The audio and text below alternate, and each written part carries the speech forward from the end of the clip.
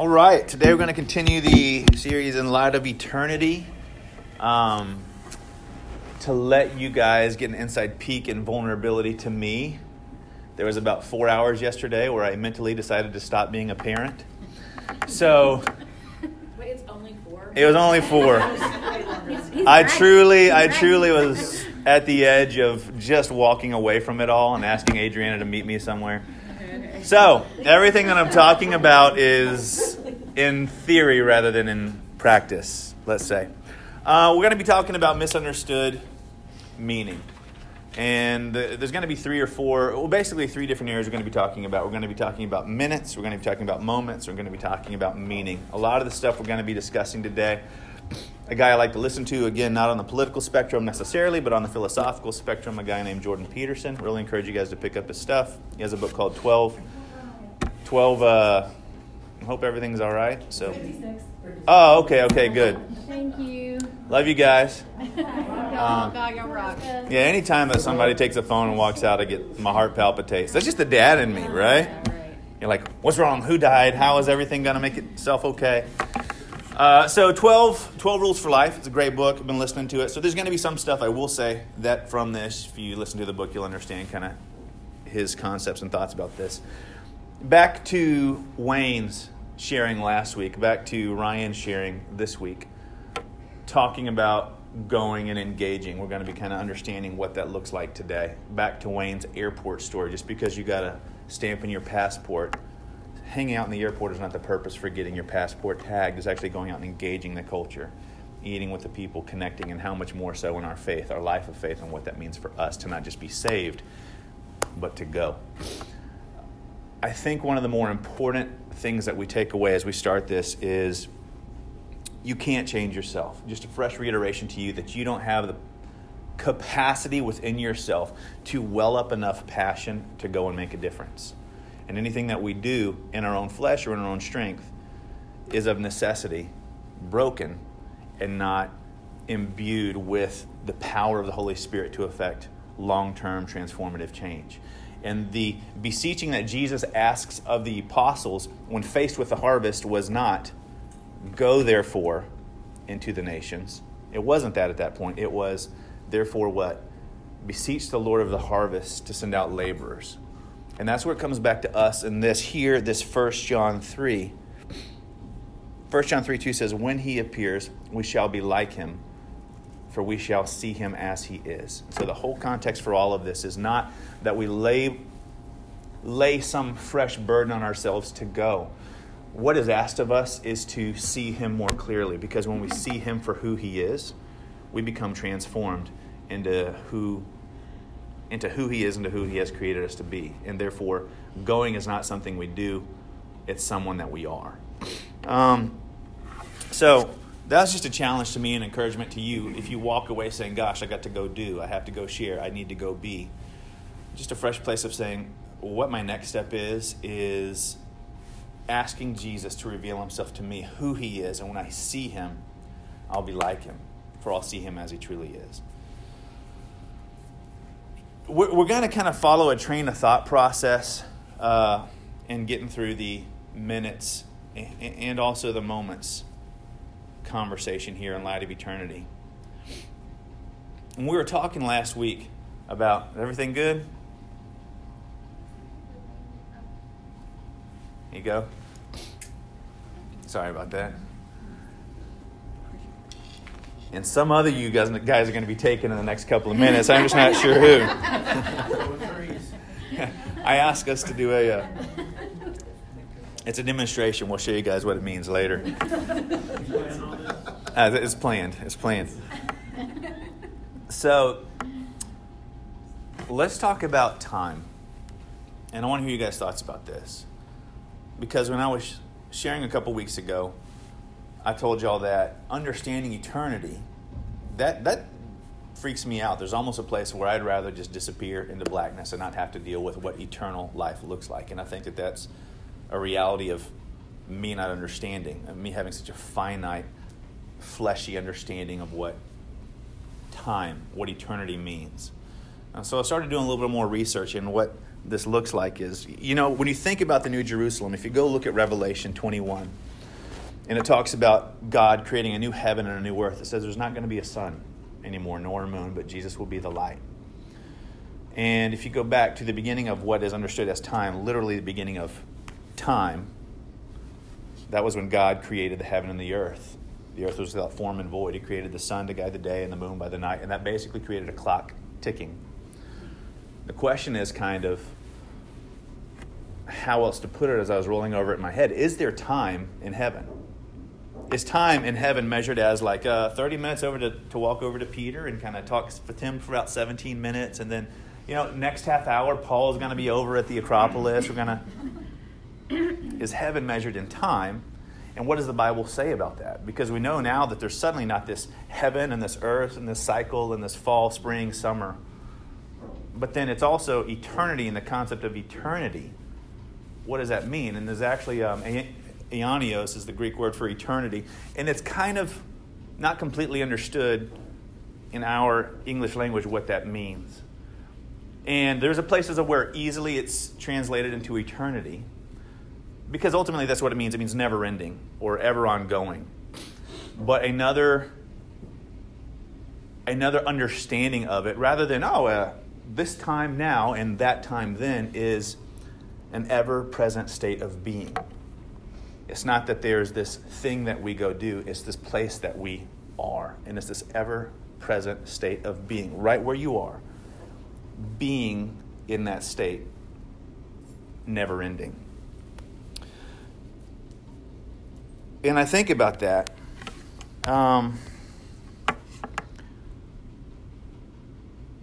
If it's less about some march of minutes and months and more about just an unending state of being present,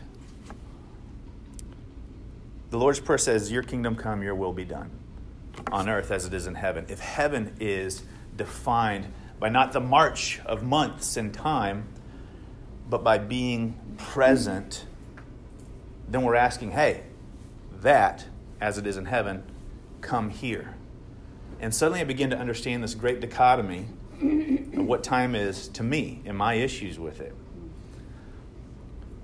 Because by its very nature, time is the reason we have to share the good news, right?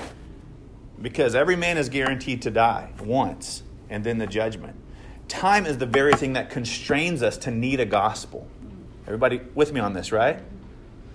And yet time is the very thing that keeps me from sharing it. Time is the largest commodity. It's not even money anymore. You guys know this now. The largest commodity that we trade in now is time. And the reason I don't stop and be present is because I what? I don't have time. So literally the reason I need to stop and be present, time, is the reason I don't stop and be present. And heaven on earth, it seems, is defining value not by the onward march of time and accomplishment, but by the simple statement of wherever you are you present? Are you present? Sorry, I'll say this a couple of times in this statement today. Jordan Peterson says, of far more value than thinking highly is paying attention. Of far more value than thinking well and thinking deeply. What's more valuable than that is actually paying attention. Because thinking keeps our capacities within our own limited scope and sphere of capability to understand and comprehend. And while that's good, he says paying attention is exponentially better because every single time we pay attention, we absorb the reality of circumstance around us and allow it to shape our present state of being. And I think the thing is this. I want to ask you guys your thoughts about this. Man, when it comes to ministry, we often view it in the temporal. Well, I'll go spend this much time do this and that, and it's all categorized and hierarchicized. And what Ryan is saying, it's not a program. It's being present. It's as you go. Are you paying attention? This is not just you guys. Are you paying? James, are you paying attention? You're coming across people that I'm asking you, because of time, you need to stop thinking about time altogether. Because by definition, time will probably disallow you from ever engaging this person again. Therefore, suddenly at that moment that time dictates that eternity is upon us, throw off the restraints of time altogether and allow that moment to become the purpose of God revealed. His kingdom come, His will be done.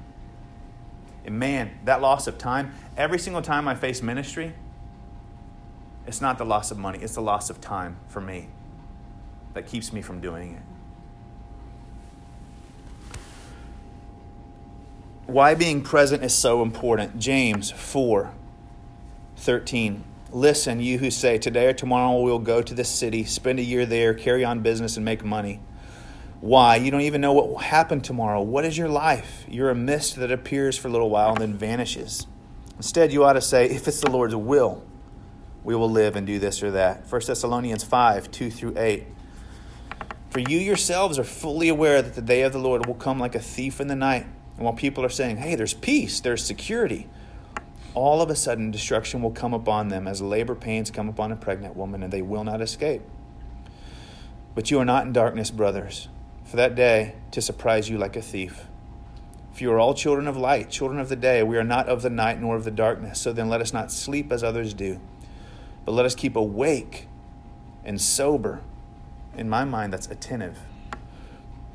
And those who get drunk are drunk at night, but since we belong to the day, let us be sober, having put on the breastplate of faith and love and a helmet for salvation. Maybe encapsulated like this: the greatest acknowledgement of the sober reality of time is to forget in that moment that it exists. The greatest acknowledgement of the sober reality, this gravitas of what it means to be constrained by time, is to, in that moment, forget that it exists and engage it for what it is. 2 hours, 10 hours, it doesn't matter.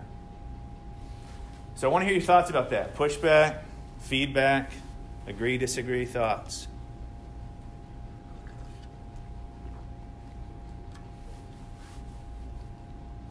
Am I the only one this hits home to?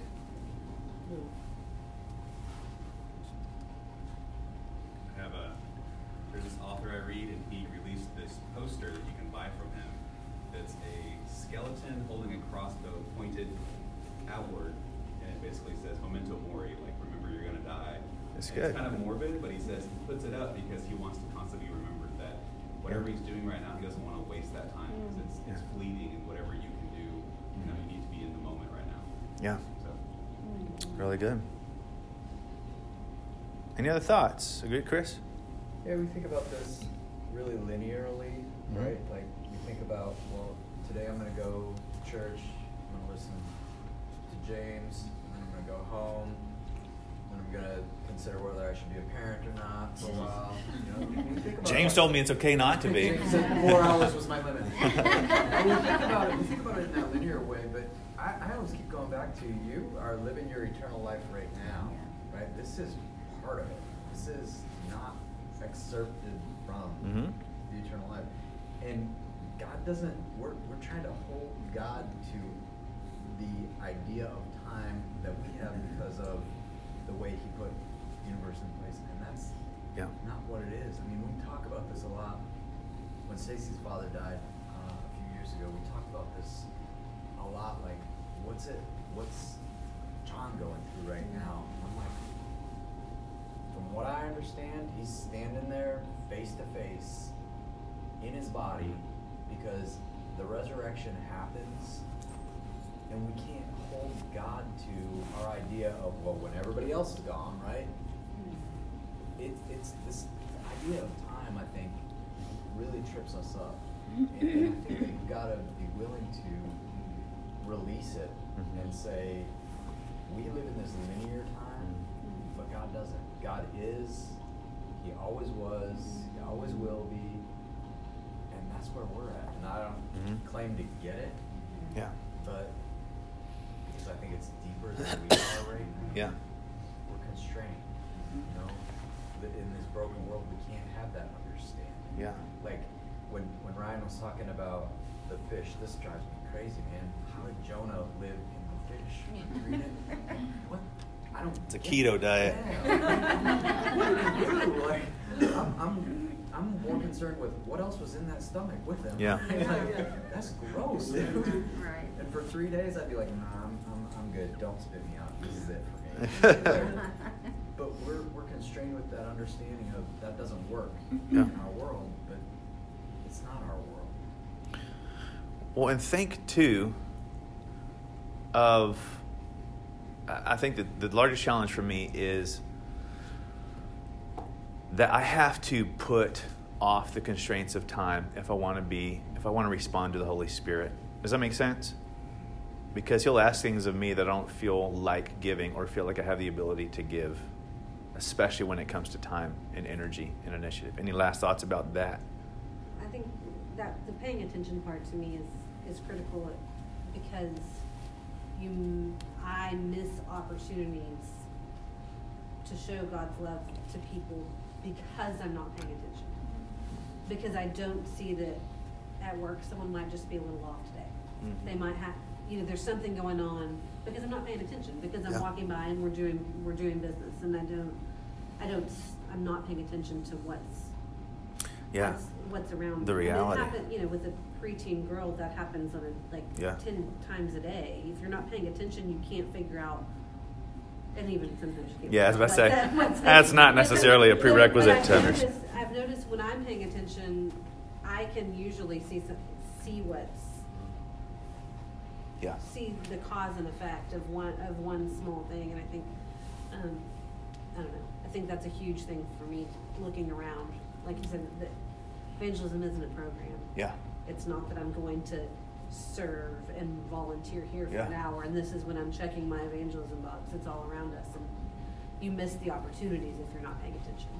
It's good. And Chris? that attention needs to be always focused at that goal, right? Because man fell, and God said, "Don't worry, I've got you."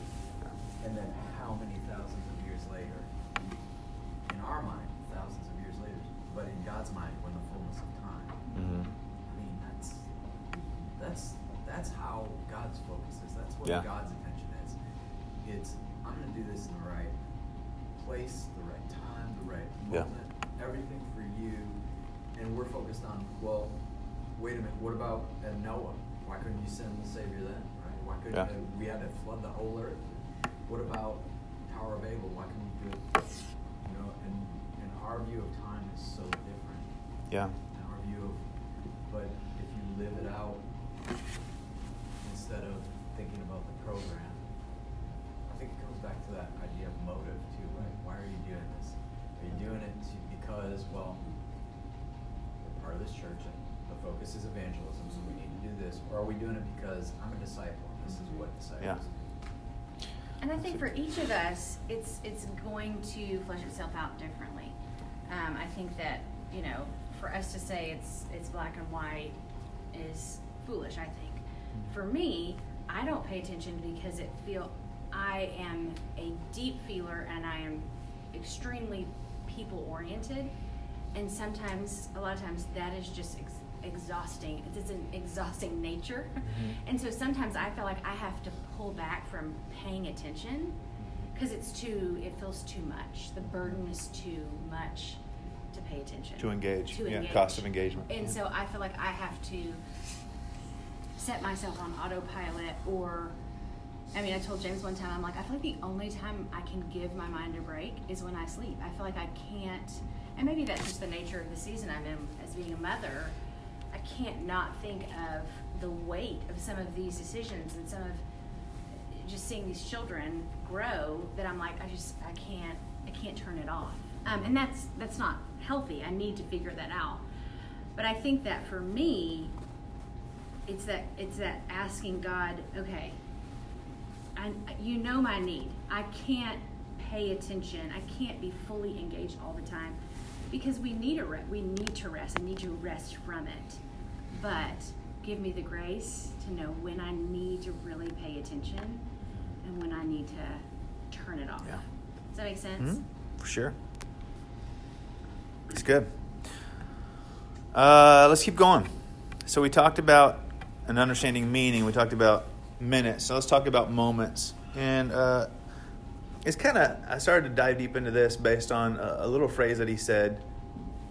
He said, basically, that the compounding inertia of little things that happen to us in life shape us far more drastically than the big things. So if we think about it, often when we think of important or vital or valuable seminal moments in life, it was this big happening. And, his background is a clinical psychologist, and so he sees the identities of people being just unveiled as they begin to share, and he realizes it's these consistent every single day moments that have shaped this person's trajectory or their course, their understanding. So like he likens it to a couple of different things. One of the things he said, he had a story of a guy who came in and said, listen, 45 minutes of my day is me fighting with my kid to go to bed. You just think, it's just not that big of a deal. It's just frustrating. It's something I have to do. He did the math with him and he said, hey, listen, in a year, you've spent a month and a half of work weeks fighting with your kid. And if you think it doesn't have consequence, it does. But think about that.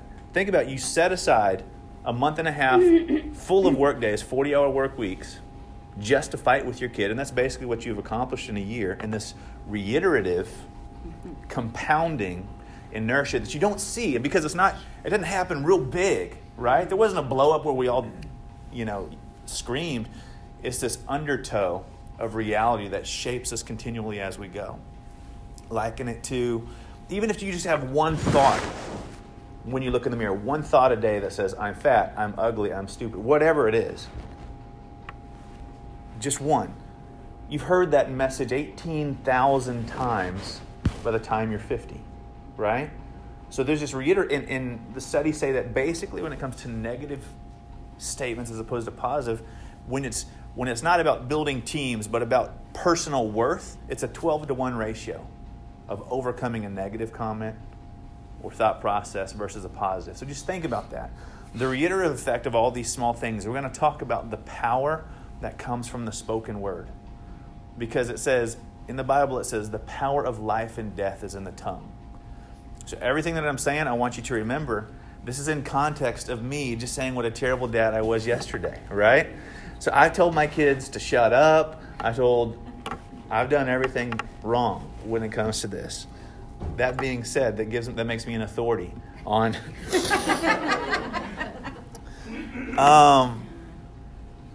It reminds me of when I was 17 years old. I just graduated high school and I went to work a summer in Puerto Rico as an electrician's apprentice. And me and my 3 friends were there. My friend's dad was an electrician down there. And my first job, the first day, was this floor. And it was about the size of like half this room. And it was a concrete floor. And they said, we need to break this up. And I said, okay. I said, it's your job. And here's a sledgehammer. And it was a 16-pound sledgehammer. Anybody ever swung a 16-pound sledgehammer? Like 5 times. It's a good workout. 743,000 times. It's a Chinese labor camp, right? So anybody have an idea about how to break up a concrete floor with a sledgehammer? All you do is keep hitting and hitting and hitting and hitting and hitting with no change in the same spot. And it was crazy. He said, just keep doing it. And there's going to be one time that you hit. It might be number 10, it might be number 1,000, it might be number 10,000. Everything shatters. Because you can't see the cracks that are happening underneath. And I promise you, if you give up, if the number is 10,214, Shannon, tell me I'm wrong. It's 10,214, and you stop at 10,213, you can't see a difference that was made. But you hit that last one, and suddenly all the fissures that have been bubbling up, and it just cracks all the way through. Now you still have to keep banging on it, but it's the reiterative power of those consistent messages that give us the capacity. I realized I was milking a cat when I was doing that. Anybody ever seen Meet the Parents? Yeah. All right, we'll stop it there. Pause the tape and keep rolling. Wow. It's the reiterative power of that consistent narrative that keeps hitting and hitting and hitting, either for the power to destroy or the power to transform. And I think especially as dads who are here, but as parents and as people, the power of life and death is in the tongue. Proverbs 18:21, death and life are in the power of the tongue. James 3:5, consider what a great forest is set on fire by a small spark. Luke 6:45, out of the overflow of the heart, the mouth speaks. And we'll just kind of camp on this for a second. When it comes to meaning, not meaning, but moments, to reshape this one more time, the seemingly insignificant, when compounded daily, weekly, monthly, yearly, are so much more effective at shaping us for the positive or the negative than those seminal one-time mountaintop catalytic moments. And we have such a, not burden, but allowance given to us. One as parents, one as not necessarily peers, but people to whom the world looks to have whole perspectives on life. What we say fundamentally shapes life and death. And we have to realize that it's not just, oh, here's life to you, and here's life to you, and there's death to you. No, you can't help what comes out of your mouth except that it comes from out of your heart. Out of the overflow of this is what comes out. So the issue is now you go choose to speak life to people. It's not it. You can't speak life if you don't got it. And that's where Jesus goes back and he's saying, whereas, I forget what it was, multiple different times, but basically the analogy is, can a bitter brook give you fresh water? Or a fig tree give you apples? It can't. Out of the overflow of what's happening here, your mouth is going to speak. And if you're not speaking life, that's not now a choice for you to go read a new narrative and therefore life comes out of you. The choice is to go back to beseeching the Lord of the harvest, to see him as he truly is, because when we see him as he is, we will be like him. And out of that place, life comes out of us. I want to hear you guys' thoughts about that.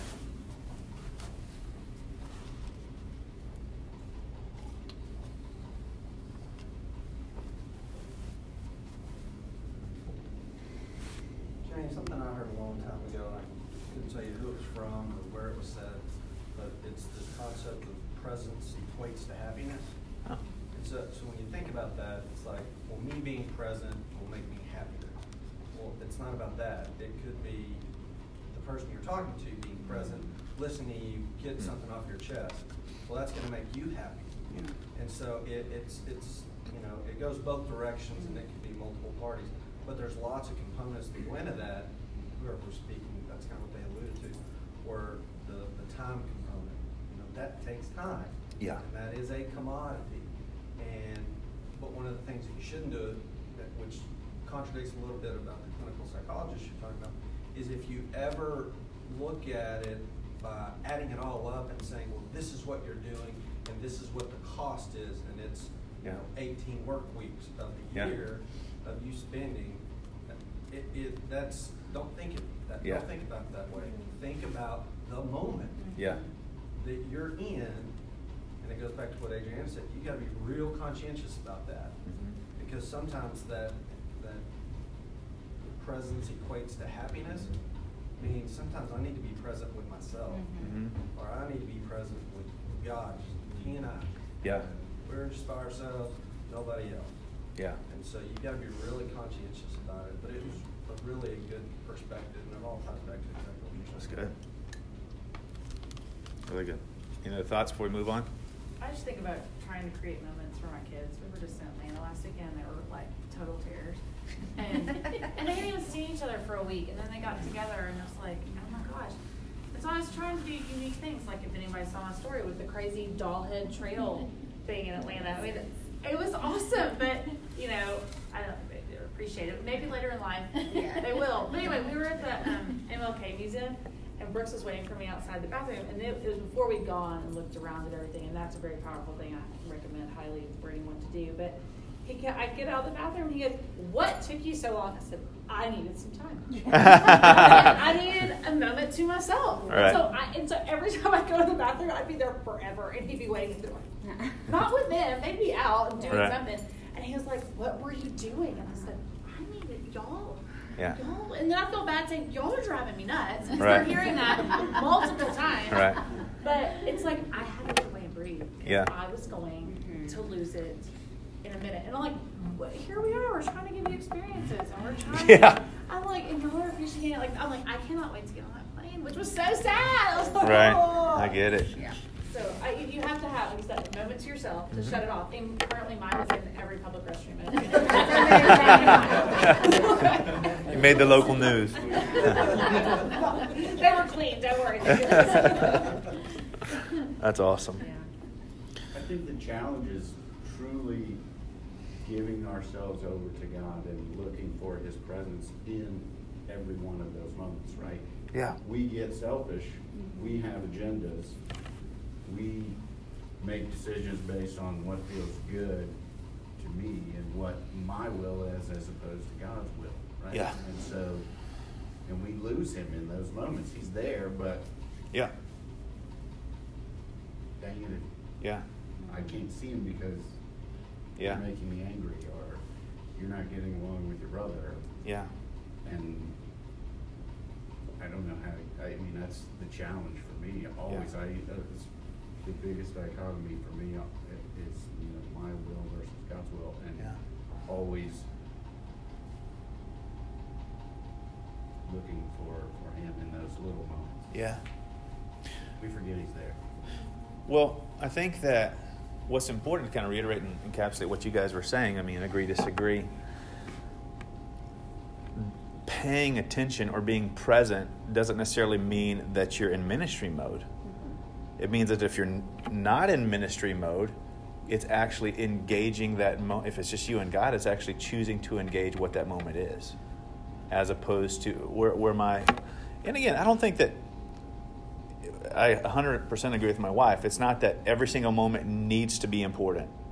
Every single moment needs to be, some sort of grand purpose behind it. I fully believe there's times to check out. And even in fact, what he says, Jordan was saying, hey, the single first thing that you should do if you're facing all these psychological issues, rather than he says, go to sleep and make sure you wake up at the same time. Doesn't matter what time you go to sleep, but make sure you're getting enough sleep and you're waking up at the same time every time. He says that solves about 60% of the mental issues that people have, is having a consistent sleep schedule within which circadian rhythms, they wake up at the same time. So there's a place of where it's not going and doing more. It's about whatever you put your hand to, do it. And there's a scripture in that. Whatever God asks you to put your hand to, do it. Give yourself to it. And so that's what's going to get getting back to meaning. That you can't find meaning in life apart from paying attention, apart from being engaged and being present. I'll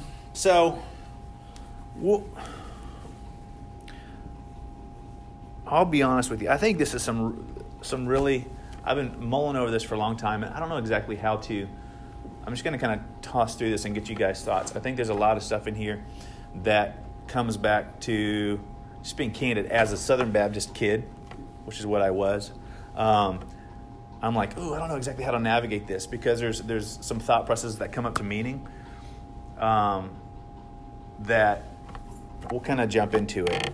I really believe that it comes back to the nature of how God is and how He created the order of this world, but I'm still trying to navigate it myself.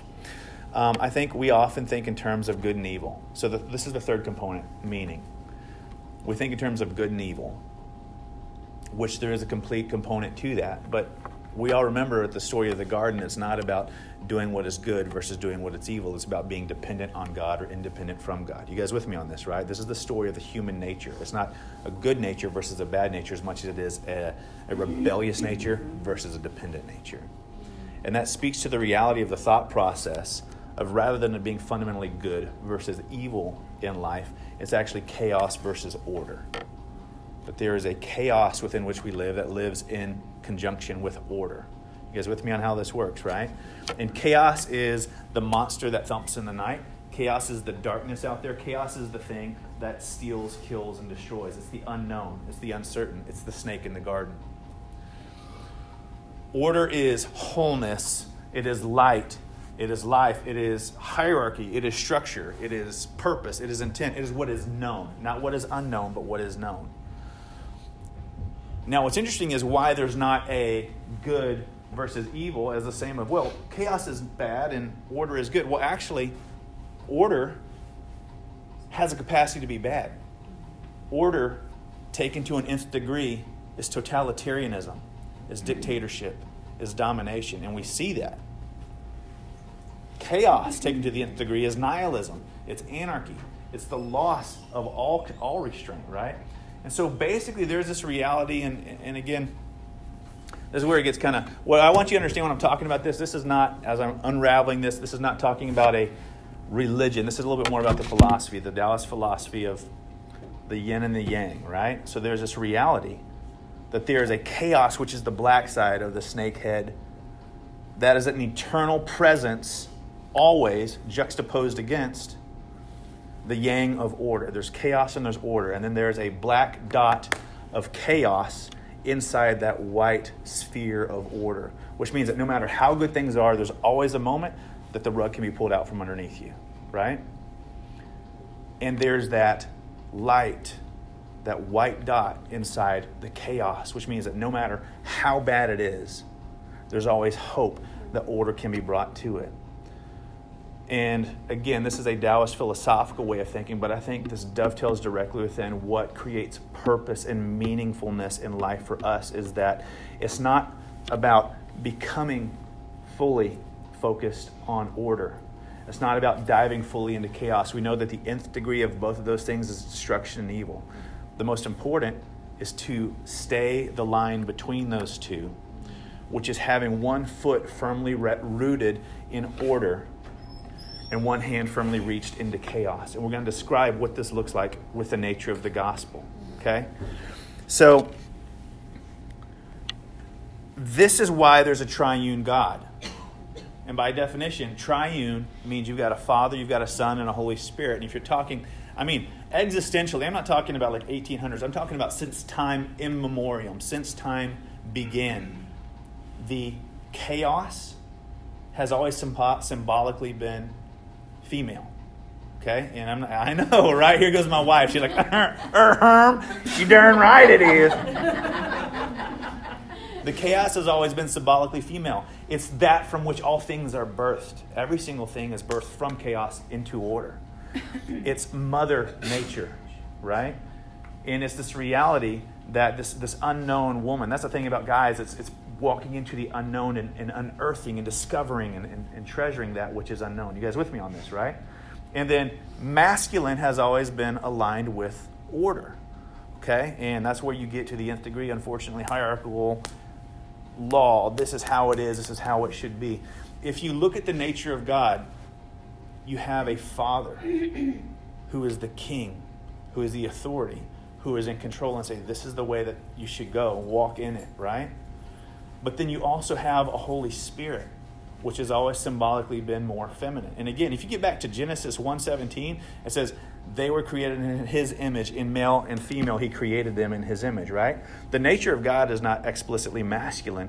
It is some amalgam of both. But the Holy Spirit, when Jesus talks to Nicodemus, he's saying, hey, when you're talking about the Holy Spirit, you say the wind blows and nobody knows where it's going or where it's coming from. It's unknown, but it's powerful. And that's where when you're looking at Jesus and the nature of God, it's not about going off into one side of fully trying to find full meaning in safety. Because we as people have a propensity to find ourselves in things that are safe, in things that are secure, in things that are stable, in things that are consistent. And we often like to find ourselves inside the structure of order. You guys with me on this, right?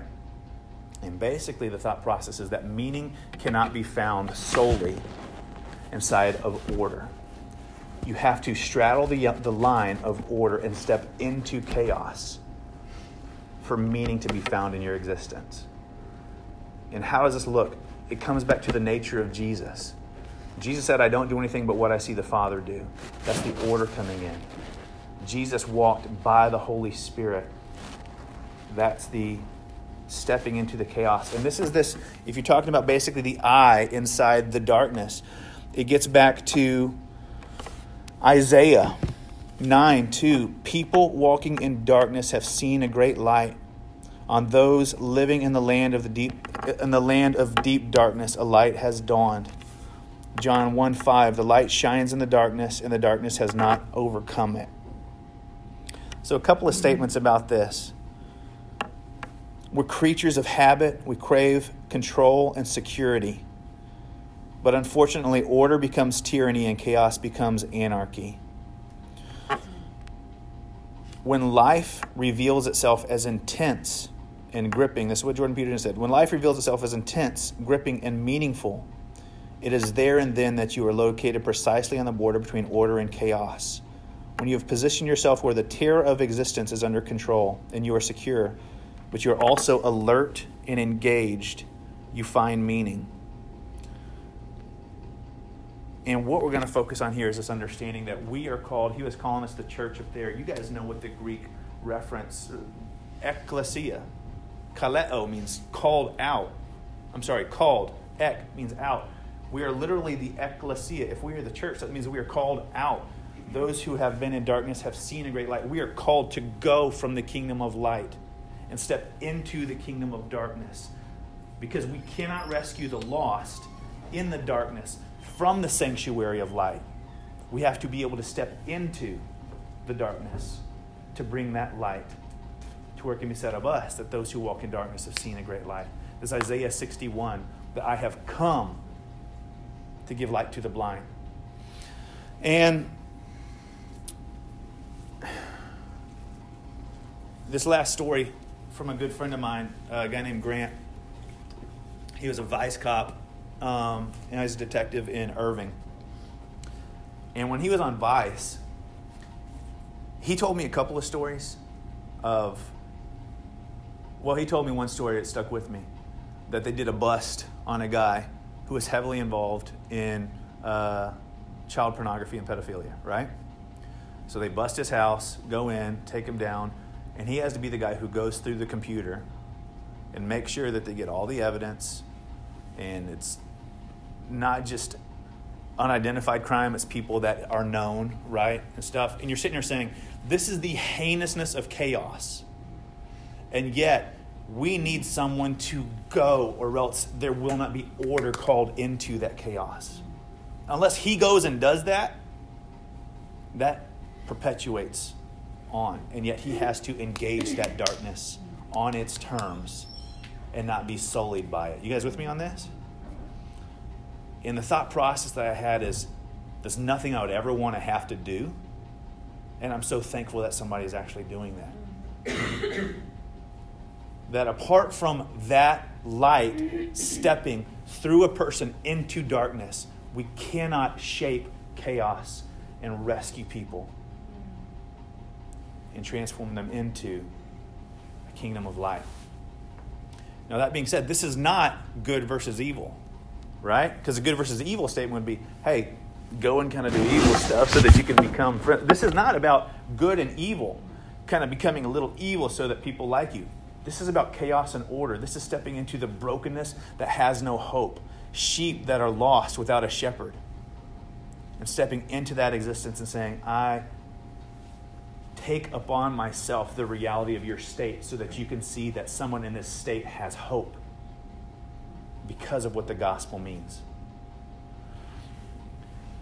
This Matthew 28:18 and 19, the Great Commission. Jesus says, go into all nations. That's chaos. That's uncertainty. You're going into places that people don't want you. They'll have different ways to eat. Maybe they have different ways of eating me, right? There's all this uncertainty attached to going. That's chaos. And make disciples, teaching them all that I've commanded you. Well, that's order. What you're doing is you have one foot firmly rooted in the order of God's stated graces. This is how you should go. Walk into it. And you're bringing that order into the chaos of darkness. And it says, I am with you always. You're never untethered. You're always that light shining in that darkness, that white showing the black that there is hope, there is order, and there is purpose found in Jesus Christ and in His Holy Spirit alone. This last thought here, and then I'll ask your thoughts and we'll be done. So how do we do this now in finding meaning?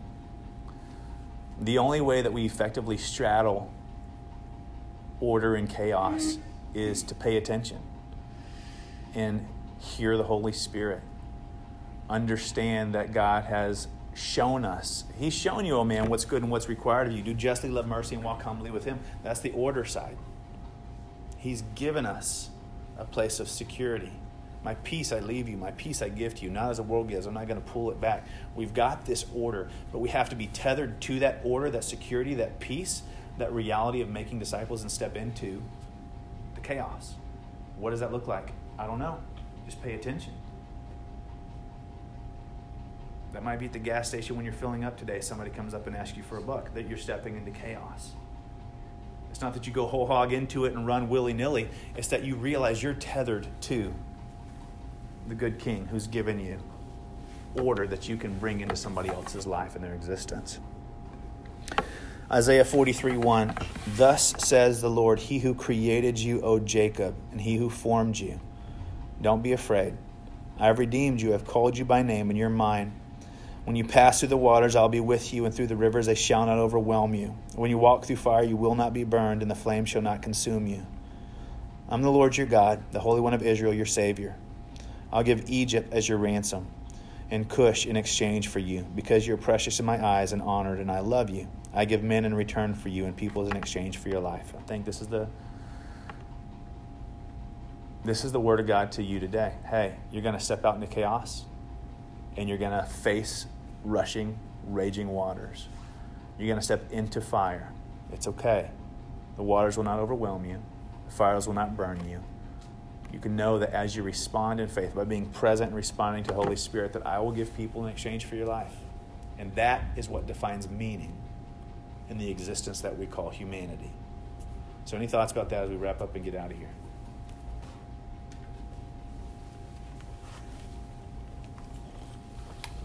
I think having it's like the prayer that Pastor Ryan closed with today, like, God, please, as we go out, open those doors, show us those opportunities, right? And then the very next thing is give me the courage to actually step through that door. And so many times, like we talked about, you got to be paying attention. You see that opportunity in many cases, and sometimes it hits you flat in the face, and you go, well, God, I'm back to the time thing, or I'm not really equipped for that, or is this really the opportunity that I'm supposed to take? If it is, then you'll show me by doing X, Y, and Z, right? Have an airplane fly over right now and let me know. Exactly. Right? Or I don't want to look like a fool, right? Yeah, for sure. Especially in our culture, being perceived as foolish. It's a big one. But I also think a big part of what you've been talking, I appreciate so much that nothing that's ever been said is going in with any sort of judgment. And I think that's the key when you're looking at the order and chaos, is we're not called to go in and say, you're doing all of this wrong. Let me fix you. You're there to lead by the example of your life and to draw them in, not to. Well, I think Ryan said it today, is like, you were evil at one point. Like, you were not saved at one point. And, in Romans, he talks about, he's like, the only righteousness is what Jesus has done for me. Nothing that I have for myself. And so I think when even the ability to take order into chaos is not of our own self. It is of the righteousness that we have been given by the cross. And I think it's so true what Aaron said, is it's not out of. And I think that is the biggest, one of the biggest struggles coming from a religious place, is I have it and you don't. And I think that's been so much of what has given the church a bad name. And so I think just reshaping our perspective of, yes, we have learned of the goodness of God and tasted it for ourselves because we were broken and still are working out our salvation as we come into the chaos. I mean, this conversation I'm going to have with my son. I texted something that was offhand and not nice about him to a friend, and he saw it and broke his heart. I really killed it this week in mothering. I just want y'all to know. James last night was like, man, you've really thrown the ball this week. She took 4 hours off. I did. No, this was not me initiating. She was like, I've really done it. I was like, yeah, it's been a rough week. I think the topper offer was when we had only 4 cookies and one of our kids was spending the night with somebody else, and so her and I and our daughter had a cookie and our boy was back in his room, and then she comes back. She's like, hey, there's only 1 cookie left. Keller doesn't know we have cookies. How about you and I share it? Which I was like, it was like Adam and the apple, right? I was like, and Adam and he ate of it as well. And sure enough, he found out and hysterical crying and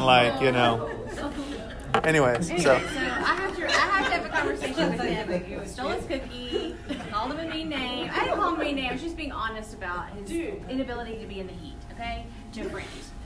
And he saw that text. And it hurt. It hurt him. And I'm like, my point in sharing all that is God can redeem it even after the fact.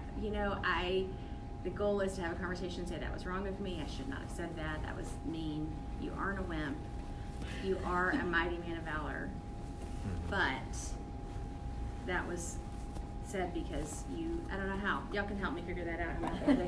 My point is, God can redeem. God can heal. God can restore. Even when we say those kind of things. I want to say something. I don't know if y'all saw Allison Frenzel's video that Brandon must have been taking when they were in San Antonio. And she was listening to Ava talk, and Asher got up. Started dancing? Yeah, and I wrote her, and I said, you never took your eyes off your daughter. Aww. It was the sweetest moment. That's sweet. Because, and I don't think Asher cared at all. Right. He was happy as a lark, and Brandon caught it all, and it was just, it was just to me, this whole week, that video has stuck with me. I mean, she doesn't even know what example she was to me, just in that little moment that Brandon captured. And I think the picture was about Asher, or the video was really about Asher dancing and loving life that he does. But it was she just looked in her eyes, it just never stopped. And it was so sweet. It's so sweet. And so I've been trying this week, but and actually it's becoming bad. I was only with her for a day and a half. It's pretty good.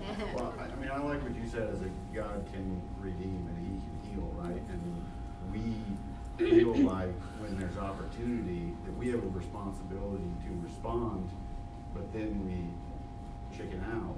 And because we feel like we have to be the one,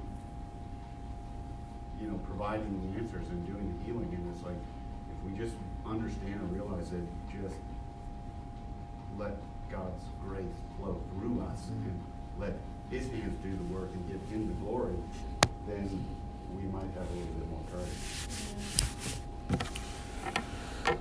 Randy. I was told early in my career in journalism and marketing that a story is the most compelling way you can get a message across and you can teach somebody something. And the Bible's full of stories.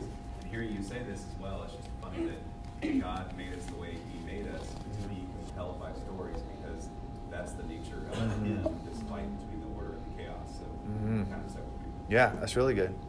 And I think that, again, that last little statement, that they overcame by the blood of the Lamb and the word of their testimony. What defines light to people is not the 4 spiritual laws, but a story of you as a beggar finding food and showing another beggar where to find it. That's really it's the power of your testimony that's going to transform darkness, chaos into order. So, all right, let's pray and get out of here.